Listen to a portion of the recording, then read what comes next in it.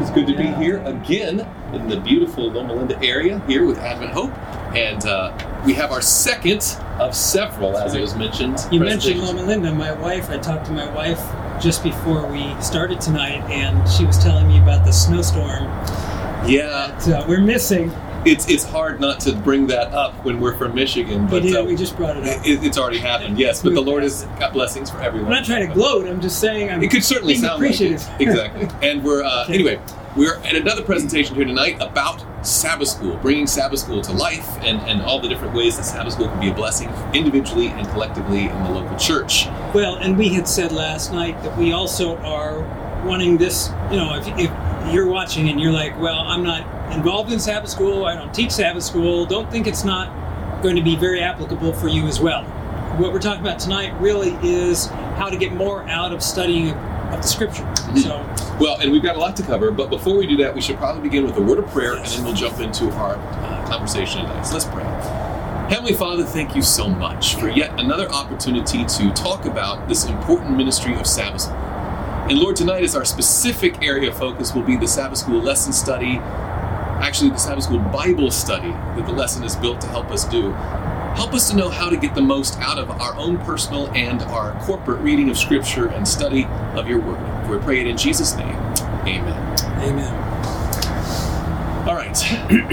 Pastor Howard. I want to say something as we're starting tonight. We had a conversation afterwards. Yeah, well, it's one of the reasons that we really were looking forward to coming out here and doing this is we've talked about doing at least an additional segment for talking points each quarter where we fill in some gaps of things, because when we do talking points, there are things that we discuss and we're like, oh, cut that out. And then we always afterwards, and this happened last night, afterwards Cameron's like, I don't know if that went really well. And we always do that with it. And I wanted this to be more like, it not as much a production.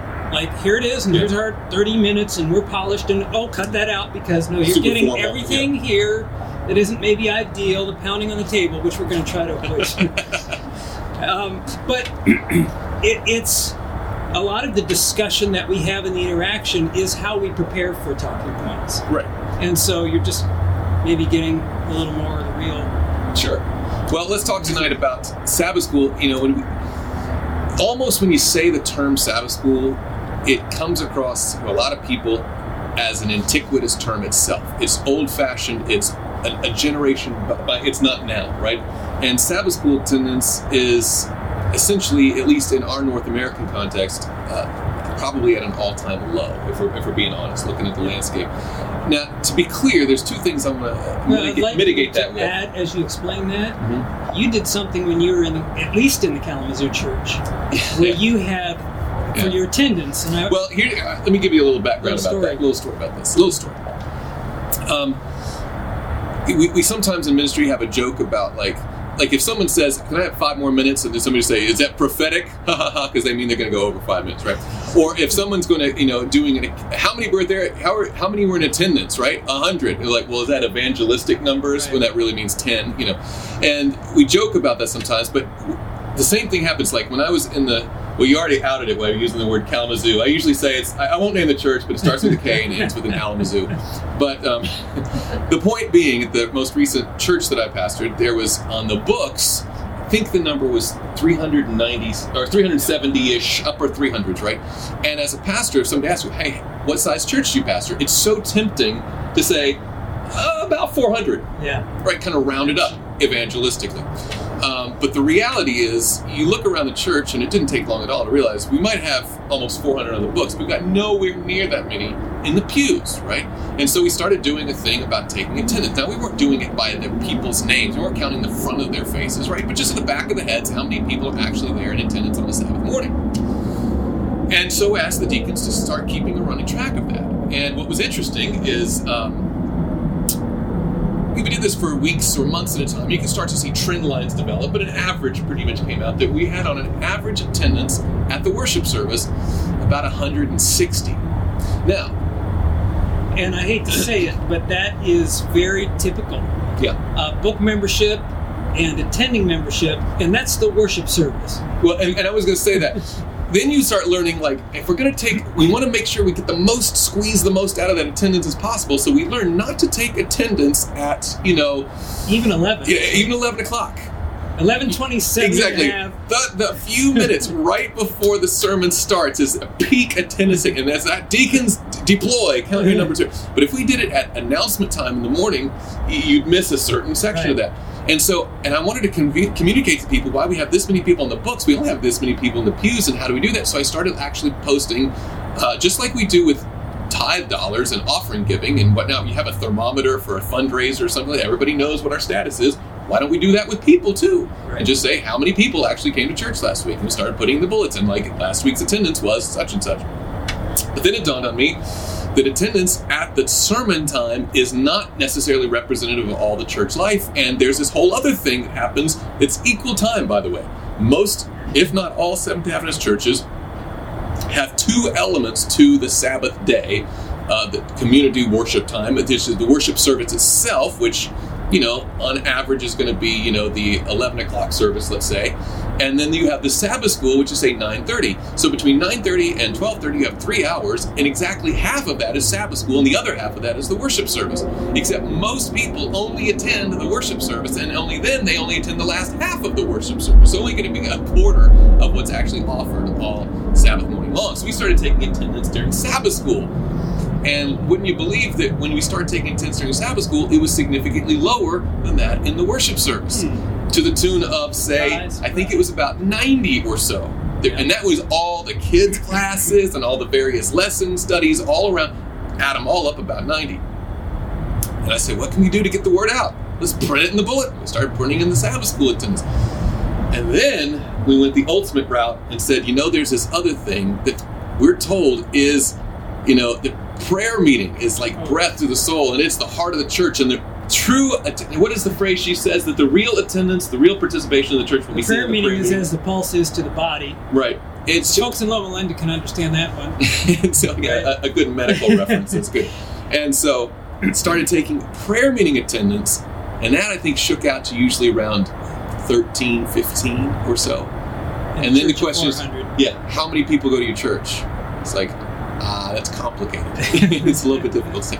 So, Sabbath school used to be in the Seventh Adventist Church, not in a terribly long ago, and even right here in North America, it used to be the big thing that would be, it was a central part, it was a heartbeat of the church. More people attended Sabbath school. There was a time, I think in the it transitioned around the 1930s to 50s-ish, where church service, the worship service, would catch up and actually eclipse the Sabbath school. Westernized countries. In Western world.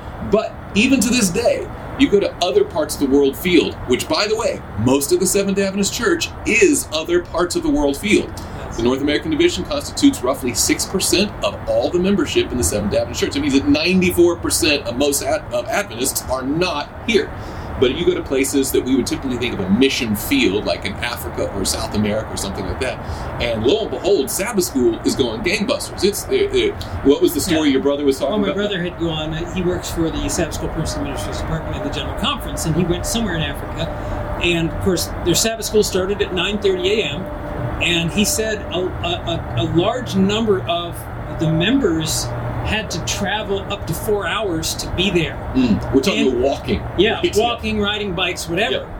And at 9:30, there was standing room only. In other words, they weren't trickling in. They all came. They got 4 hours early, 5:30 in the morning, going on their way for a 4-hour walk so they could all be there. And the place was packed out for Sabbath school. That's right, because Sabbath school is seen as an essential element of the church. And it wasn't just church members. They were bringing their interests and visitors. And that's another thing, too, when we talk about the Sabbath school as an outreach opportunity, it seems so foreign to us now, but that's the thing that people would invite their friends to. We have this Bible study group, this Sabbath school, that means come on, bring your friends and bring your kids. And anyway, but that's not where we live right now.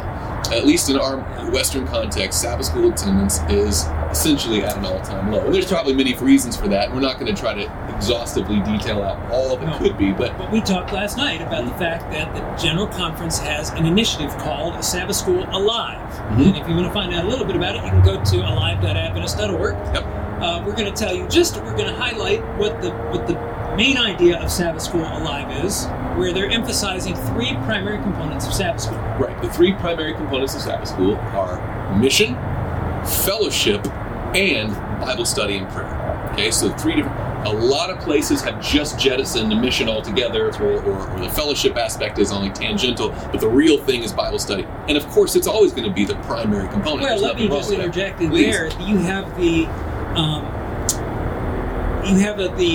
whatever you want to call the Sabbath school program before the Sabbath school classes break up, that for many churches for some time has become superintendent remarks. And superintendent remarks, from my experience in so many churches, has been basically chicken soup for somebody's soul. Well, let's just say less than remarkable. Or whatever I thought up this morning, because I just forgot I had superintendent remarks until I came into church and they would say, what are you going to do this morning? So, but it doesn't often tie into the lesson. It's in the place of mission. Right. And I think that's one of the reasons there's not talk about mission, that many churches have just pulled it out altogether, as you just mentioned. Exactly. So let's dive right into the lesson. And we won't talk about mission spotlight. We don't highlight local features. We don't call for the mission offering. Right. And so all of a sudden attendance is down, offerings are down, mission kind of falls off the radar. But we need to redeem the time, friends. That's right. We need to talk about mission. So last night we talked about how we're trying to revitalize mission and get that as a part. We talked about mission spotlight. We talked about local mission. That's right. And we talked about a local mission element coming up right here with the upcoming restoration. That's right. And I don't know if we did a great job, and so we're going to do a better job than nice. We have the folks helping to spearhead it here, Bradley and Nicole. Come on in, friends. And so we said, hey, why don't you guys come in, and we're going to scooch over, and we're going to fill in the gaps so that we don't mess this whole thing up when it comes to restoration. Now, we talked about last night, the theme was standing in the gap, and I don't know if I did a good job with that. So tell me, what is the theme? Yeah, what are we talking about with restoration this year? First of all, when are the dates? Okay. When are the dates? So restoration itself starts on March 5th, and it goes through March 13th. But we have a service week coming up that starts February 5th. And the service week is not an addendum. It is part of restoration. It's not a preliminary. No, don't use that. Exactly. It's not an optional parsley on the plate. It's part and parcel of restoration this year, right? Yes, it's a full week. A full week. So that begins with when? February 15th. February 15th is the service week starts.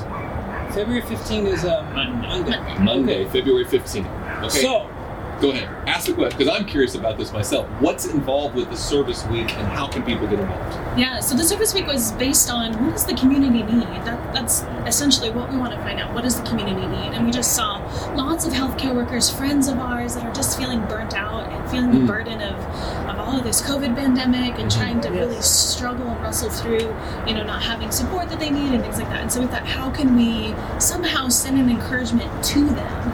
And so the service week is based primarily focused around healthcare workers and how we can give them a little boost of encouragement. So we are packaging 10,000 care packages for our local hospitals. 10,000 care packages. Just think of the logistics of what just came out of your mouth there. So we are packaging 10,000. Who is we, and what's in these bags, and how are you going to put them all together? Is that ahead of time, or is that part of people coming? That is the service. That is the service. That is the service. Talk us about it. We're calling an army of people together to come and help us put the bags together.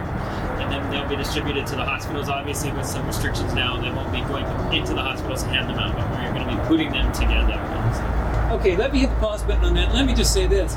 Sometimes people are like, well, I don't know, I feel nervous about that, going out and mingling with people, and I don't want to give this out, but worst case scenario, you can help put stuff in bags. Yeah. And do a part of this great work. I mean, I'm listening to you guys talk about this, and I'm thinking, sounds like something that Jesus would do. It does sound very Jesus-ish. So you're gonna get these 10,000 kits together, and then what happens? Yeah, how's the distribution work? So there's Is there a particular hospital or an area that you? Yes, so right now the two hospitals in the area that we're looking to serve is the Loma University Hospital and the VA, the Veterans Hospital. The ones that are within 1 square mile of our campus. So literally within walking distance, you have access to some 10,000 healthcare workers that have a particular need at this time, and you figured out a way with these care packages to give some sort of encouragement to them and minister to their needs. That's awesome. And when you talk missions, we were thinking maybe 2,000 packages, maybe 2,500. and God told us, no, I want 10,000. And so when you do missions, when you step out, God asks you to take one more step. And then you go into it. So are these packages already funded? Do you need fundraising help with this? Do you need people to put them together? Do you need distribution help? What are the things that are needed to make this happen? So the biggest need we have is an army of people to put 10,000 packages together. So what we're doing is we're offering sign-ups for students and other people who want to be a part of that. We're providing meals for people who want to come and help put the packages together. You're going to feed people just to come help you do it.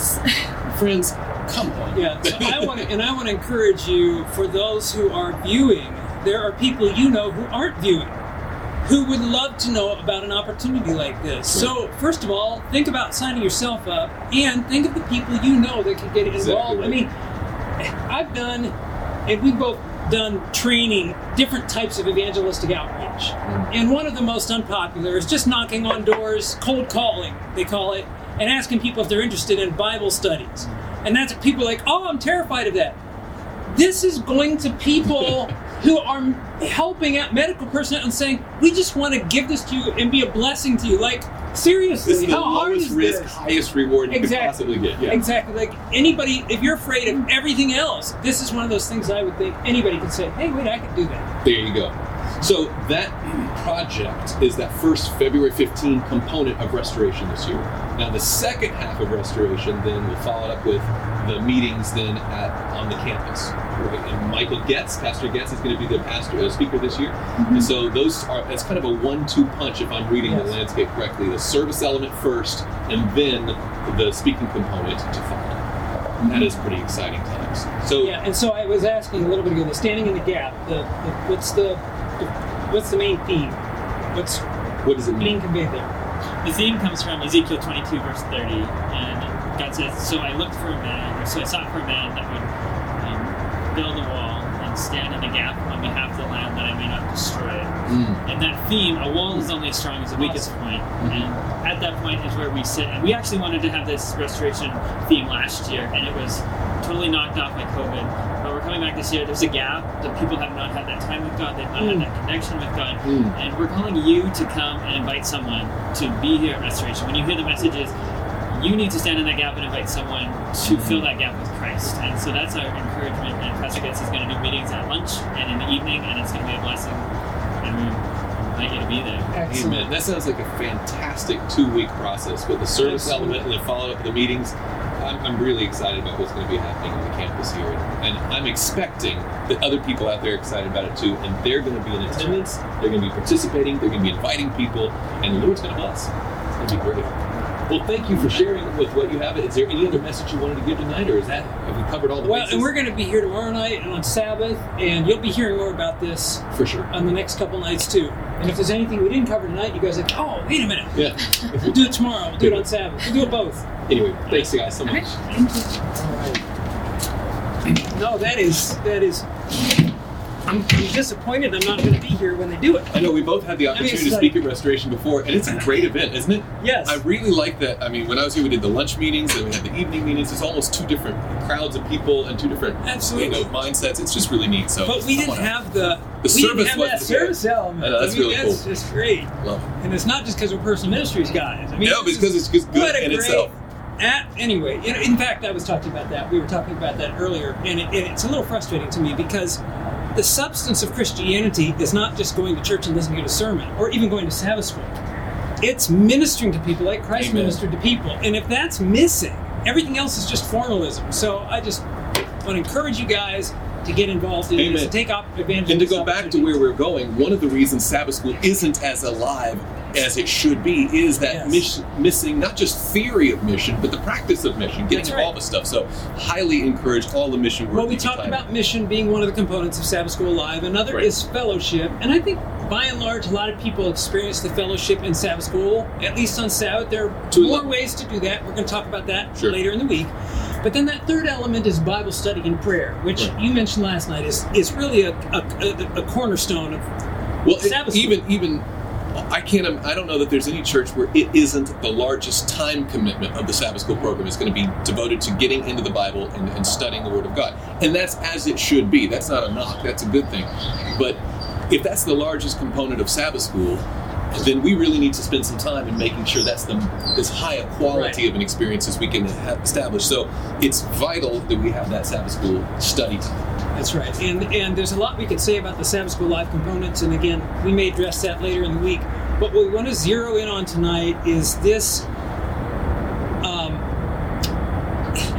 I think one of the primary reasons that people don't get as much, and I have to confess that before I was in the Sabbath School department, I was not a fan of the quarterly, which in a minute we're going to tell you that that's not the official title of it anyway.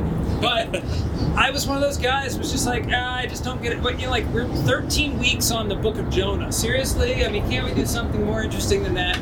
And I'll be honest with you, I think much of the reason that I felt that way, and that you may feel that way, is I really wasn't giving my attention to the lesson book. And the lesson book is not the quarterly. Come on. The quarterly is technically called the Adult Sabbath School Bible Study Guide. And one thing that dawned on me, of course, I got into the Sabbath School department. I'm like, I can't be like down on the quarterly now because I have exactly. Now I have to reform because I got to represent it. But what I realized is I went in and really began to study the passages that the lessons were based on, and expect the Lord to teach me something through those passages. I mean, listen, there's so much about Scripture I don't know. And I won't know when the Lord comes. And we'll be trying to figure out through eternity. So to make like, I've already been there and done that. You can't ever have that. Well, plus, have you ever noticed this? And I'm just, people will sometimes say, this is a great quarterly. I like how it's written. Or another one is like, I don't know where the author was going with this. I don't like how it's written. And so the whole thing becomes based on the writing in the quarterly. A lot of people, that's what makes or breaks a good study, is how well it's written or the flow of thought. Now, of course, contributors are solicited, but I mean, one of the things we've talked about, and I don't know if we're going to go into it here, but we might as well for just a minute, is... we may as well for a minute. Yeah, because I've started. So, but... I'm timing you. But there isn't an author. There's a primary contributor, and it goes through editing, and there's editors, and there's a whole team of people. Like, this isn't just a guy sitting down, writing it, and publishing. That's not how it works. It's a whole process, and in the last year, we've had single contributors. We've had the one on education was like multiple contributors and whatnot.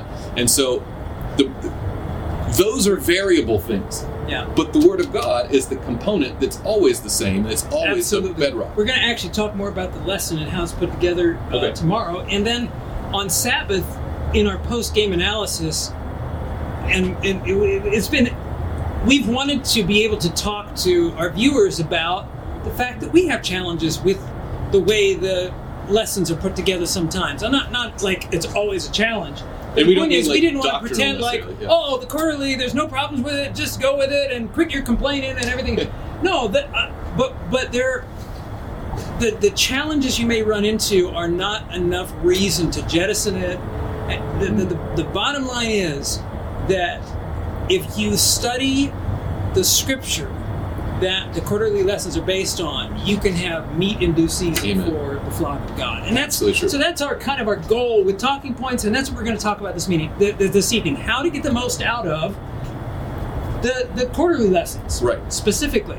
And in order to get, and I think we're clearly making the framework here is that in order to get the most out of this, we need to make this the primary source. That's right. Right. And so that's what we're going to talk about. We're going to get very practical here, and I'm going to tell you. And we talked about this on Talking Points. Typically, the way we do our workflow, I make up the outlines, but we've both done them, and we both do it a little differently. And I say that because you're going to do it differently than I do, or than Kameron does. Mm-hmm. But I want to give you just the general idea of what I do when I get ready for us to film a Talking Points. And Kameron will weigh in with maybe some things he does similarly or a little differently or whatever else.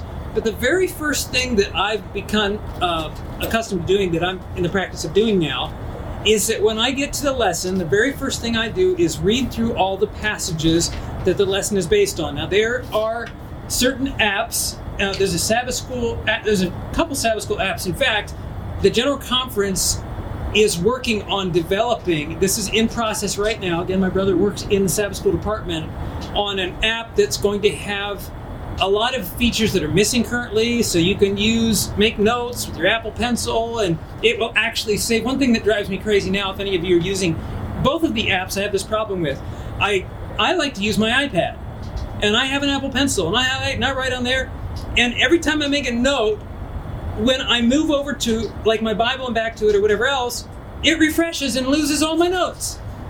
So what's up with that? So anyway, I'm going to go on about they're fixing that. Well, and we're going to get into this just a touch later, but there are obviously, we're in a technological age, and there's a lot of different apps, and Sabbath School is one of them. So what I have on my phone, just to be clear, when I open up the home screen here, and I don't know if you can get a shot of that, and if you can't, no big deal, but one of the little folders of apps that I have is just SDA, and you click on that when you've got the hymnal, I've got the SDA Church Manual, I've got the Sabbath app, which tells me the sunset times anywhere you are in the world, you've got some other media ministries on there, and one of them, of course, is the Sabbath School app. So you click on that guy right there, and one of the things I like about the Sabbath School app is that you can just click on whatever lesson, and inside of the lesson, like you're going to recommend reading the Bible passages, and you just touch the passages and they show up. So you don't have to even have a separate Bible app. But then you can have your Sabbath School app, you can have a Bible app itself, right. You can have your Ellen White Helps apps, the White Estate app. And so all the resources you need can be so easily accessed right now. So there really is no excuse not to have good information and good study habits when it comes to Sabbath School. Well, so I started actually doing that with that particular app, in fact, because I'll take lesson 3 out of this quarter's study guide, for example. On Sabbath afternoon's lesson, it says, read for this week's study Isaiah 7, 1 through 9, Isaiah 7, 10 to 13, and Isaiah 7, 14. And I'd open to that in the app, and I'd tap on those texts, and all the texts are right there. So I could just read straight through those particular passages. And then I discovered that some of the lessons will say, read for this week's study, but within the lesson, then it adds other texts in the study. Mm-hmm. So I just got in the practice of going through and reading before I did anything else, before I read through the quarterly's contributors' thoughts. Take on it, yeah. I wanted my take on it. I wanted to get, what am I getting out of these passages? So I read through those passages, and sometimes I'd have to read around them and get more context. So for example, step number 1, read through the passages that the lesson is based on. Now, I know people who don't know what to study for daily devotional time. I've had people say, I don't know, I don't have devotions because I don't know. And there's some great reading plans. There's some Bible and Spirit Prophecy companion reading plans that I recommend. But I've found that the quarterly is a great, pick the passages in the quarterly, and that can be a great basis.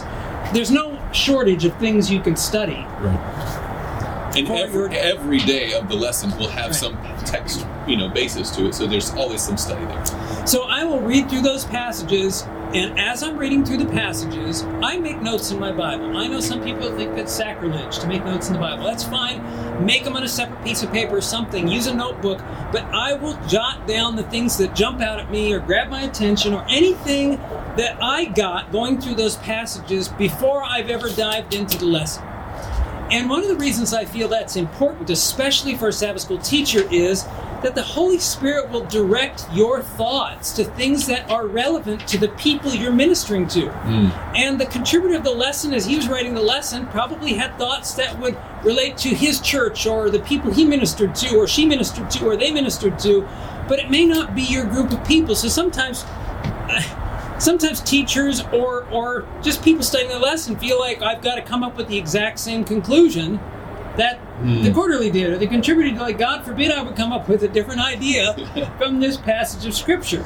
And in fact, Cameron, sometimes when we do our talking points and we come up with our points, sometimes I go through the lesson later and I come up with a whole new set of points. It's not like we've exhausted everything there is in 3 points. Well, kind of like, as you were mentioning a minute ago, like sometimes you'll take the lead on, sometimes I've written them out. And if we were to take the same lesson and each of us start, I can almost guarantee that more than half of what we come up with is going to be different emphasis than the other person. Exactly. But that doesn't mean that one is more valid than the other, one is better than the other. It just means it's different. And so, kind of like what we were saying the other night. If every teacher had exactly the same emphasis, all the Lord would need is one carbon copy person. Right, and then you could just read through the thing because that's the only and best gospel. thing. Exactly, everything is exactly the same. Well, we Matthew. I was going to say there isn't one gospel. Right? But you mean the books of the Bible? One gospel author. Exactly, one gospel message forwarded in the gospel books. The point Well being, said. though, that you're going to take the same material. The Lord is going to, bring forth different pieces of light and different perspectives on things, and that's totally fine. And in fact, that would be the best if every Sabbath school class was, every individual is really digging into themselves, and the teacher was too. What a dynamic discussion you'd have. Well, another thing is, I think, oftentimes the Holy Spirit will give you what you need to convey to the ones you're teaching. But I can't tell you how many times I've told church members, you probably have too, like, man, Pastor, that sermon really stepped on my toes. I say, let me tell you something. It stepped on my toes when the Lord showed it to me before I preached it to you. Mercy. So not just the people you're teaching, but the Lord brings things out that you need to learn for your own spiritual growth. So that study of Scripture, that's the foundation of Sabbath school. And that's what will bring, the Word is living and powerful. You read the story in Ezekiel of the dry bones. Can these bones live? And the Lord says, speak my word to the bones, right? Yeah. So there's not enough of the Word in Sabbath school oftentimes. Absolutely. And even, I would dare say that people would be tempted to say, well, I hear the Word preached, so why do we need to go study it? But let me tell you, friends, there's a different dynamic in a small group Sabbath school study of the Word of God than there is just listening to someone else present something that they've studied out or they think that you need to hear. And so when you study something for yourself, you get something, then you have the conversation with the leader, the teacher of the class presents what he did, and then you have the dynamic of everyone sharing. You're going to get so much more out of that content than you will out of a presentation, slick as the oratory might be and as well packaged as it might come across. And there's a place for that. I'm not denigrating good preaching. We need good preaching. But study in the Sabbath school is different than listening to a sermon. And they're both very good for our spiritual growth. Anyway. That's true. Right. So, go through the passages yourself. Make the notes of the things that jump out at you. You're going to, in some cases, I do this. I've been in ministry for over 20 years. I read through stuff and I'm like, where's he going with this? And even though the lesson started with chapter 7 in Isaiah, I gotta go back to 6 again and see what the setting was or whatever else. You're going to have to do that in some of your study. And I think that this is one reason. It's not the primary reason. It's not for everybody, perhaps. But one of the reasons I think there is less Scripture really being studied in Sabbath school is because, and I hate to say it, that the teacher did not have the time or make the time to study Scripture, and so they are leaning on the person who wrote the lesson to study for them. And that's not going to make for an interesting Sabbath school. So, is it possible you can tell someone is presenting something that's not coming from within them? Like it's not coming, like they're kind of like, it's like a cover song, like you didn't write it, but you're just doing your version of something. Like, I think there's a lot of that happening, like you mentioned, in the Sabbath schools. Like, they're trying to convey, maybe with conviction, but it's not their conviction. And I may even add to that. I know some people who do that, not because they neglected to study, but because they're insecure in their own study of the Scripture. Like, well, I'm not as good as this person, as this person. The Lord will give you what to say. The Lord is no respecter of persons. The Holy Spirit will use you and move through and bring out the things that He wants you to learn and wants the class to learn. So, and that's one of the dangers, if there is a danger, of having like professional, scholarly contributors, academicians, always presenting these things because academicians. I'm pretty sure that's a word. Somebody Google it. Yeah. Anyway, well, if not, it is now. It sounded good. Yeah. Sounds like you know what you're talking about. Well, that's the point, though, is that, man, someone said something, and I couldn't possibly open up the Bible and come up with this contributor or these editors have come up with. These are scholars. So I just default to whatever they come up. And again, in this lesson study of this very quarter, nothing against the contributor or the editors or those who put it together, but there's been more than one occasion where we've come into a point that was made or an inference that was kind of laid out there that we had to step back and say, like, is this really what the passage is trying to say? And I think we might get into an example of that later. Well, that's when we get into our post-game analysis, we'll bring up some examples of that. But don't be afraid to say, wait a minute, let me reserve judgment on this, even though it's been stated. Let me go check their work, see how they got there. Let me read the Bible in the context, read the Spirit of Prophecy, read the commentary, whatever, and see where their flow of thought is. And if it's valid, well, then it's my flow of thought too, because I've studied it out. But at least you can see for yourself what the Word of God is saying. That's important. Right. Okay, so in addition to going through the passages, one thing I will do is I will look at commentaries, especially with this Isaiah study. I've gone through commentaries to get some of the historical details, and I'm going to recommend a few. There are some commentaries I like better than others, and I'll tell you why in a minute. The Albert Barnes commentary, first of all, one of my favorite apps is called eSword. I have a very expensive app called Logos, and it's great. And one of the things I like about Logos is it has the Seventh-day Adventist Bible commentary in it, but eSword is free, and there are a lot of free resources like these commentaries. The Albert Barnes commentary and the Adam Clark commentary. A lot of our Seventh-day Adventist pioneers use the Adam Clark commentary, and one of the things I find I appreciate about both of those commentaries is that more recent commentaries, as the Adventist faith has grown, a lot of theologians feel a need to kick back against Adventist theology. And so in a lot of their commentaries, they're trying to shoot down Adventist theology.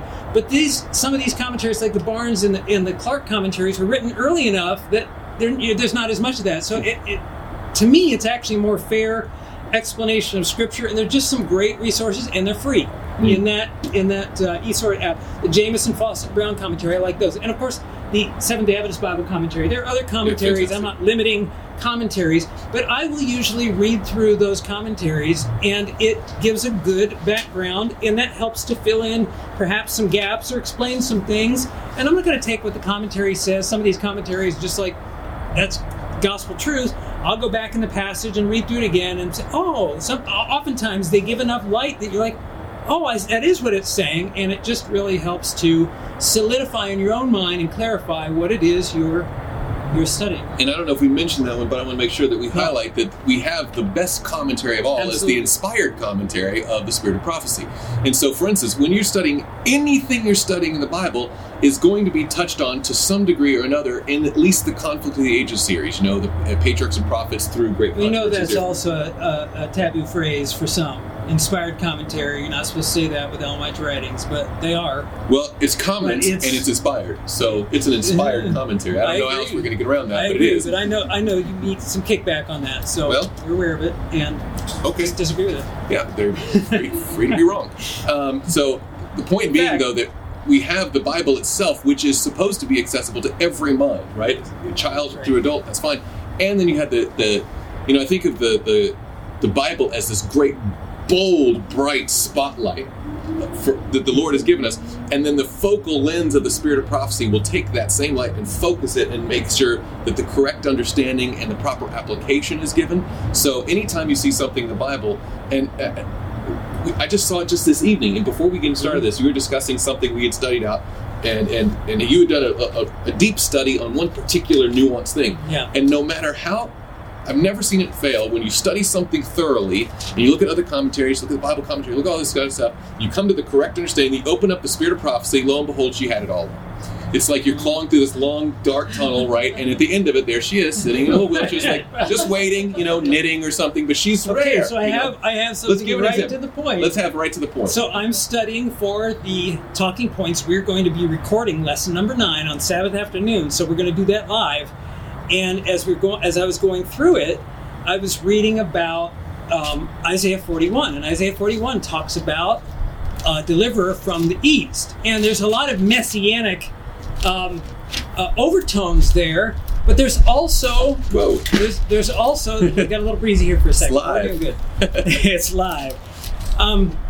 But it's one thing that's been fascinating to me in the book of Isaiah is I've read much of Isaiah with those overtones, those messianic that we've already, But what I haven't seen is a lot of the literal, classical interpretation of the passages. Like, there were literal fulfillments. The child that's promised, called Emmanuel, and he's going to, curds and honey shall he eat until he knows a bit.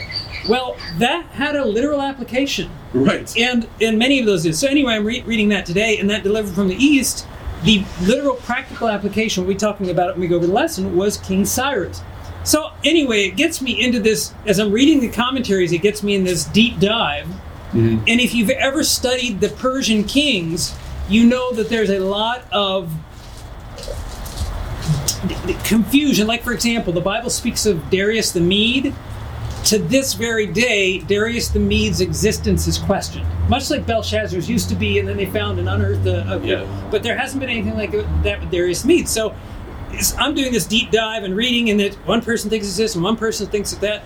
And the thing that was fascinating to me was, in Isaiah 41, this deliverer is noted for his righteousness. Well, you're thinking Cyrus, and some of the commentators were like, he's a Persian king. He's not one of God's people. Why the word righteous? Well, then some of the others were making reference to the fact that Cyrus was known for his benevolent character, etc., etc. And then I found it interesting in the commentaries that it basically revealed that Cyrus was the nephew of Darius the Mede, who was the king who went through that whole lion's den experience, right, with Daniel. And so I thought, well, that would, he wasn't just oblivious to the God of Israel. In fact, in Scripture, Cyrus is quoted as giving reference to the Lord Jehovah, God of Israel, etc.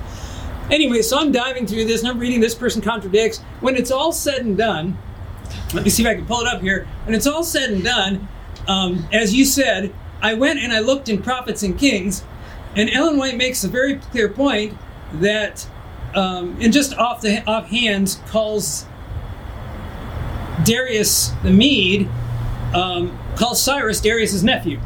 That's Prophets and Kings 5:23. So there she was, sitting there after my study. However, I can say that after doing the study, it gives more confidence in the writings of Ellen White, because I saw it in Scripture. I saw that general idea of agreement among the different scholars. And then another interesting point she made was, and I'm probably getting ahead into the lesson a little bit. By the way, here it is, Prophets and Kings 5:23. It was not long before reverses came. Babylon was besieged by Cyrus, nephew of Darius the Mede, and commanding general of the combined armies of the Medes and Persians. Yeah. She just states it offhandedly, and then she common knowledge. But then she makes this great point on page 557, where she says that basically Daniel's deliverance from the lion's den was used by God to create a favorable impression upon the mind of Cyrus the Great. Cyrus was the one that released the Israelites from captivity. So like that whole lion's den thing, and Daniel's got to be like, why is this whole thing happening? And the Lord's like, you just wait. I'm just moving the pieces on the board because this has to happen to this, because I foretold that Israel would be delivered by Cyrus, and I named him ahead of time, and it's going to happen that way, but this has to take place. It's just incredible. Powerful. Yeah. Anyway. And so that's all just an aside. That's all right. So the point being, study the passages. Amen. Read what you need to read in commentaries. Avail yourself of those corresponding chapters in the Conflict of the Ages series. And the Ellen White app. Yeah. You can search terms there and find out all kinds of stuff. Because there might be some other writing that she referred to something that wasn't included in the Conflict of the Ages series. The Conflict of the Ages series just happens to correspond to the entire Bible's course, but there's some detailed stuff that might be in other places. Now, Use the app. All that we've said is what I like to do before I go to the quarterly lesson. Exactly. And now I've got that, now, I don't know how it was with you, Cameron, but when I had my homiletics classes, preaching classes, they would always tell you to gather every stitch of information you could and then tithe your information for preaching. Yes. And that meant keep 10%, not cut out 10%. So the point is you'd amass all this and then you'd whittle it down to what's important. So part of the reason for that study of the passages that I like to do is I want to own it. I want to have points that jumped out at me and things and then as I go through the quarterly, the contributors' comments, I'll go through, I'll highlight, I'll underline, and I've given Ryan a couple sample pages. So Ryan, if you want to throw those, you're going to throw those up on the screen. And I forget, I think I had pages 34, 35, 36, something. And you'll see this is my quarterly. And Cameron's is similar, just sloppier. No, I'm just kidding. But, and I always use different colors. I've got red and yellow this time in the highlighters, and I'll use different things to. But the point is, I'm going through the quarterly now, and I'm jotting down every thought that I have as I'm going through, highlighting different things, still not determining necessarily what I'm going to bring out as talking points. So we've already gone through the passages, I've read commentaries, Ellen White's comments. Now I'm going through the quarterly, and I'm still highlighting, and after I do that, I'm going to whittle it down even further. But that's my own practice, and I don't know if you vary from that a little bit. Well, basically, if I can review what you just said there, is you read the Bible passages themselves first, then you look at the supporting commentary, then you read through the contributors' items and start making notes on that. And all through that, you're saturating your mind with all that's covered in this week's lesson, and then you start to pull it down to like, all right, if I were to sum up this week's lesson in fewer points, what would it be? Like bullet points, or is it called talking points? I really need to interject, because this really isn't a given, but the very first thing I do is ask the Lord to show me what He wants me to get out of the lesson, and I don't want to take that for granted. All the study in the world is not going to give me the thoughts I need to have if I don't implore the Lord for that. In just for me personally, and for being able to teach others. And so, if you're not a Sabbath school teacher and this is your own personal study, the Lord wants to reveal things to us. He wants to make our walk with Him closer and stronger. And so I always ask Him, Lord, show me what I need to see in here. And I may not get what the next guy gets, and I may not get as many points, and maybe mine won't be as brilliant. But they're going to be brilliant for me. Yep. They're going to make a difference for me. And that, I just really want that to be clear. Like, you don't study the Bible primarily for others. First and foremost, it's so you can come closer to the Lord. And if you're closer to the Lord, that's going to come across. Well, in a sense, then, it becomes a form of a personal testimony, in the sense that, like, here's what I studied this week, here's what really touched my heart, here's what I understood, and I want to share it with you. So you're not teaching for the sake of just, conveying these facts or getting through these days. You're trying to say, friends, I was blessed by this. I was really moved by this. It really opened my eyes, and I want to share that with you. And not only will you own it then, I can't see the screen, but Ryan, you can take the pages down now if you haven't. I'm assuming he has, but he told me, I'll put them up and you tell me when to take them. And I told him after you said that, it's like, Mark's probably going to forget, so you just feel it out and take them off the screen whenever, because it's going to roll. So I don't know when they fell off, but whatever. The point being that the Sabbath school instruction and the Sabbath school interaction is going to be so much more powerful when everyone, especially the teacher, but also the members of the class themselves, are studying for their own personal benefit, and then they bring those to the class with them. That discussion time in class is really going to be a lot more moving, a lot more substantive if that happens. Yeah, and I'm just looking at my notes on this particular page. It's not one I think we showed, but the question in this particular lesson, it's asking about King Ahaz, who he didn't want the sign from God, even though Isaiah told him he could have a sign from God. And it asks the question, in the end, even if God would have given Ahaz the sign he wanted, do you think he would have believed? And so I jotted down Luke 16:31, not even if one rose from the dead. And my point is, that's where the passage where in the rich man and Lazarus, he said, if they won't believe Moses and the prophets, neither would they believe it what. Now that is nowhere in the lesson. But the Holy Spirit brought that to my mind. I'm bringing that up as an example to say, when you are going through here, the Lord will bring things to your mind. And I don't even know if we use that in talking points. But when I was going through this, I jotted it down. And then as I'm drawing my lesson together, I pull from all these different places. So after I've reviewed the scripture and different commentaries, Sister White's comments, go through the lesson. Then what I like to do is I like to step back from the lesson and ask myself, how would I outline this? Like, what are the author's main points? And sometimes I'll just summarize it by day. I'll say, like, Sunday is this, Monday is this, Tuesday. Like, what was his main point? And then I can look at what were all those main points, and I use those and what I've already studied to draw out what main points would I make out of this. So I don't know that everybody has to do it that way. I'm just saying how I typically do it is I try to outline the lesson as it's written in the quarterly, and then finally I want to determine the 3 most important or practical or relevant points from my standpoint. And if you're teaching a class, that relevance is going to have to do with what you know about the people you're interacting with every week. They're going to be things that are very specific to your group. So I'll draw out those 3. That's why I say your 3 points may be different from my 3 points. And maybe you have 4 points. Maybe you just have 2 points. But we generally like to go 3 points. What are the 3 most practical, important, relevant points from my own study that I can cover in class? After I've done that, that's my final kind of distilled down step. Well, it's not the final, it's next to final. Well, two things on this. Number one, in this particular quarter in Isaiah, the contributor did a handy thing in that at the end of each week's lesson, at the end of Friday, he has this summary thought, and it basically is 2 to 4 sentences that say where his fault, because you got to realize when you're given the assignment, or you're asked, I don't know how it works, to write a quarter of lessons on a book of the Bible or a particular topic or something. People don't think in 7-part chunks, right? You think in a flow of thought, and you say, how can I compartmentalize this, break it down into 7? So it's not like every week's lesson has 7 points. Usually there's only 2 or 3, 4 at the most points that are being tried, or sometimes even 1 point that's broken down into little pieces. So I think it's fascinating. You can have the standard edition, you have all the teacher's helps, but at the end there's a summary of about 2 or 3 sentences that this is what I was trying to cover this week. And so if the author, the contributor did that, surely you can do the same thing. Say, if I were to summarize this whole week's lesson, it's basically talking about this and this and this.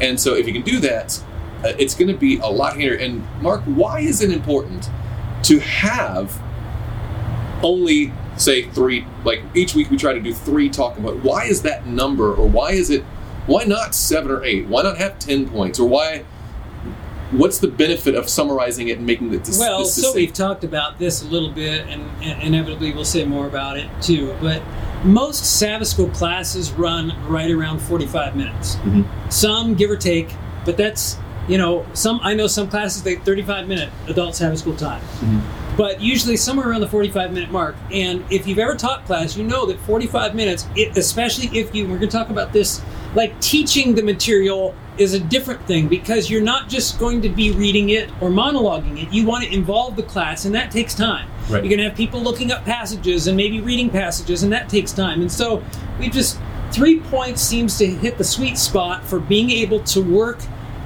not just in a 45-minute. Mm-hmm. I mean, we want something that I mentioned yesterday. It happens a lot where a Sabbath school teacher's time may be cut for whatever reason. Yep.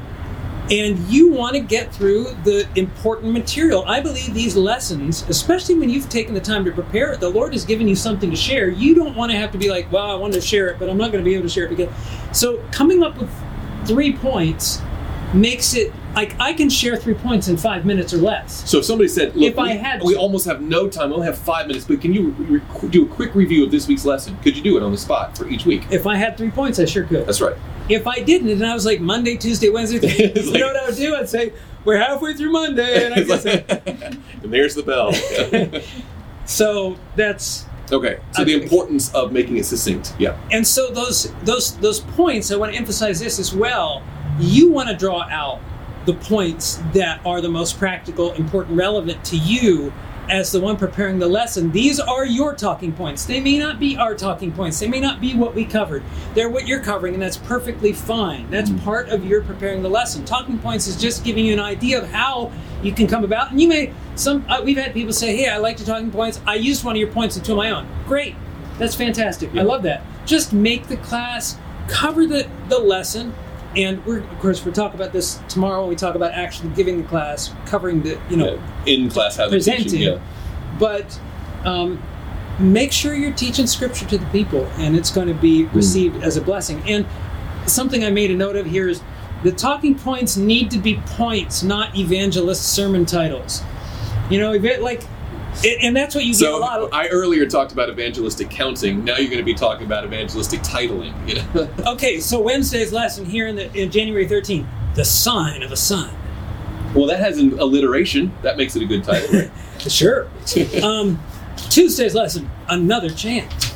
It doesn't tell you anything. Okay, it's not a point. And so a talking point, and honestly, we're both evangelists, so this took a little bit. It was like at first we had these evangelists go, hey, this is a sign of a son. What are you talking about? And so we had to come up with an actual point. So, for example, this Sabbath morning's coming lesson number 6. Our first talking point is Isaiah 14 reveals the great controversy. It actually says something. Now, it may need some explanation, but it says something. Point number 2, God's discipline is redemptive. Amen. Even saying that, you're like, amen. There's a lot in that. Yeah. Point number 3, a remnant shall return. In other words, make your talking points points. Yeah, definitive, clear statements. Right. And then And then once you have those points, make an outline of your points. That's what we do, and we make outlines available that you're welcome to use. MichiganSSPM.org on the resources page. And you're going to outline your points, and then you're going to fill in text you want to bring in, quotes from the lesson, Spirit of Prophecy quotes, whatever notes that you'll want to be able to teach the class. And then one of the things I have here that we do not cover in Talking Points is if I'm teaching the lesson, then I want to come up with discussion questions for class. Mm-hmm. And in Talking Points, we bring up the talking points, but if I'm leading a class, this is important, and this is why a lot of Sabbath school teachers use these open-ended questions that have no right or wrong answer. And it's like, so what do you think about this? And it's just, we're going to talk about this tomorrow when we talk about, I keep saying that, but when we talk about teaching. Well, that's an evangelistic trick too. It's like, if you had to miss a night, it would be tonight, but you don't want to miss tomorrow night, because that's what's all right. So you want to ask questions that have right and wrong answers that you can actually control in class. You want to be able to control the flow. You don't want to ask a question as teacher where the thing's going to get away from you and you can't pull it back in and it's gone. Well, even the phrase, what did you think about, or how did you feel about, like, that opens it up so nobody can be right, nobody can be wrong, everybody wants to contribute, and there's 20 minutes and you're just chasing who knows what point. And it's not that you can't ever ask something a little open-ended. It's just, again, as we talk tomorrow about actually teaching the class, the teacher has to be able to keep things moving so that they're able to cover the lesson. You want interaction, but you don't want interaction to the point that you as teacher can't cover your lesson. Right. Interaction, but not distraction. The Lord intended that the lesson be conveyed, and that's a primary part of responsibility of the Sabbath school teacher. So, that's a lot there. I don't know. That was a lot. But I hope that people can easily digest what all has been presented here, because I know I got to go to apps, I got to go get all this. I don't have an idea what you were talking about. But the reality is that everyone should be able to access this information and not just depend on I guess it said it on Sunday's lesson, that's it, and take the extra time, study the Word of God, look up the commentary, inspired and otherwise, right? Do your own study. Even as just a member of the class, even if you're not expected to lead out, it's going to be a benefit to you individually, but especially as teachers, having a responsibility of leading, make sure you know what you're talking about when you get up there in front. And it's not for the sake of showing off, and it's not to present a second sermon on the day, but it's to lead a quality study of the Word of God so that everyone will be blessed, and Sabbath school, by God's grace, will come alive. That's right. Our main point of conveying what we did was to give you some ideas of some things that we do. You may not follow what we've outlined here, but hopefully it's given you some practical ideas of how you can get more out of your own study of the Scripture. But the number one thing you got to do to get more out of the Scripture is study the Scripture. Amen. And there's just not as much of that going on today. That's right. And people say, I can't understand it. Listen, the Lord Jesus says that you shall know the truth. Mm-hmm. And I just want to encourage, trust the Lord that He wants to teach you, He wants to teach me, He wants to give us a rich experience. The Bible says that faith is believing that God is, and that He is the rewarder of those who diligently seek Him. When you're seeking Him in Bible study, believe He's going to reward you. That's part of faith. And He will. I guarantee it, based on His own word. And Jesus is the one who said, I will send you the Spirit of truth and lead you into all truth. Right. It's a fact. So trust Him. Put it into practice. Amen. All right. You want to close the prayer tonight? Absolutely. Let's pray. Father in heaven, we just are thankful for the privilege we have of being able to know You and Your Son, Jesus Christ, whom You have sent. To be able to know You through Your Word and to be able to study Your Word. And Lord, I just pray for those who have watched tonight that something that we have shared would be a means of helping them to know You better, to know Your Word better, to get more out of their study of the Word, that hopefully it would be helpful to those teachers tonight who are watching, that they may find some avenues in assisting them to better prepare their lessons. And Lord, for all of us, we just want to continue to grow up into the likeness of Jesus, whom we love and admire, and who we want to spend eternity with. Lord, we pray these things in His name and for His sake. Amen. Amen.